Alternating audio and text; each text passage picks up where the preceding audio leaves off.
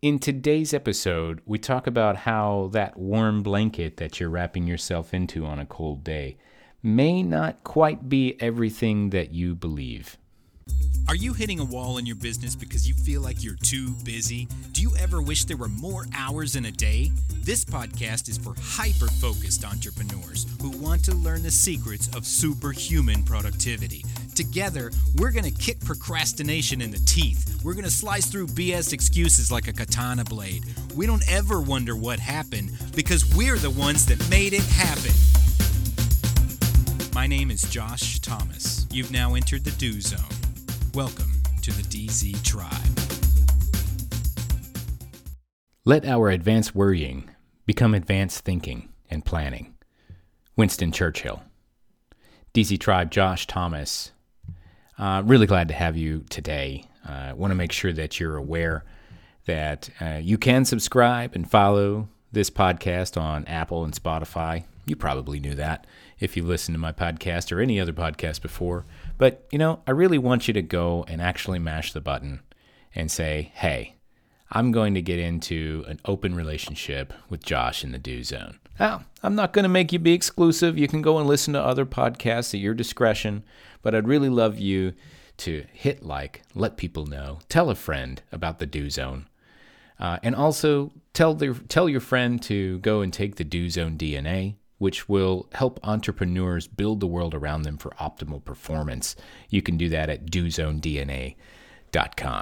Today, I want to talk about warm blankets. Sounds fun, right? Sounds like a nice gooey topic. And I want to ask you, are you really seeking out a warm blanket? Do you really find comfort in the warm blanket? Or is it just an illusion? Is it just wishful thinking? I had this revelation at one moment, and probably somebody else has thought of it before. But I realized it was one cold evening, and I live in Central Texas, and so that only happens for like 2 weeks out of the year, and not on like consecutive days either.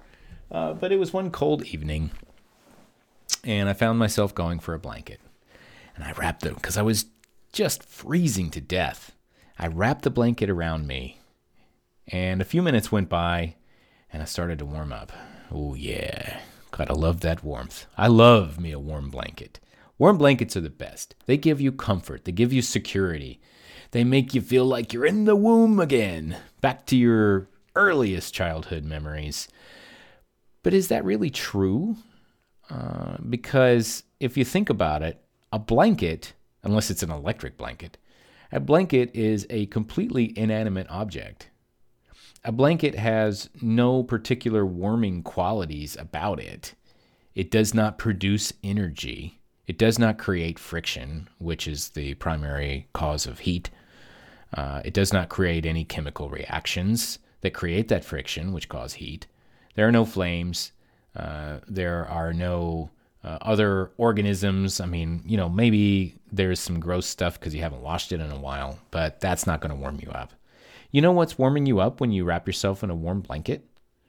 You know what it really is? It's you. You are the source of your own warmth. The blanket is just reflecting it back to you like a mirror.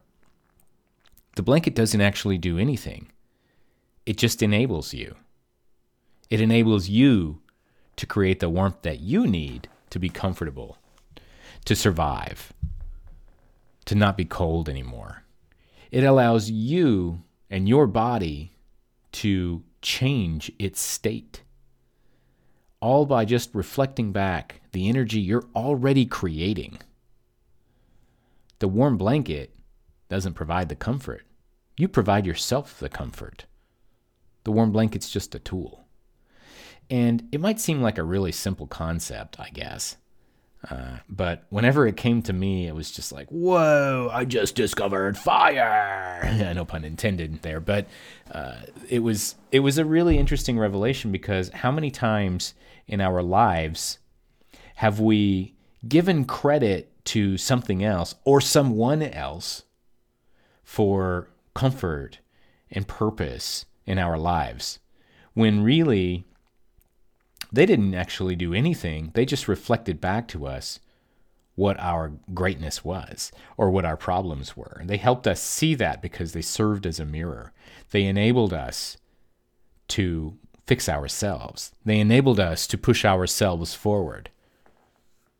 Your parents, are they really pushing you forward? Or are they serving as a mirror that allows you to see where you're at so that you can push yourself forward? Your relationship, whether it's a good one or a bad one, is it really serving you? Or is it just enabling you to serve yourself?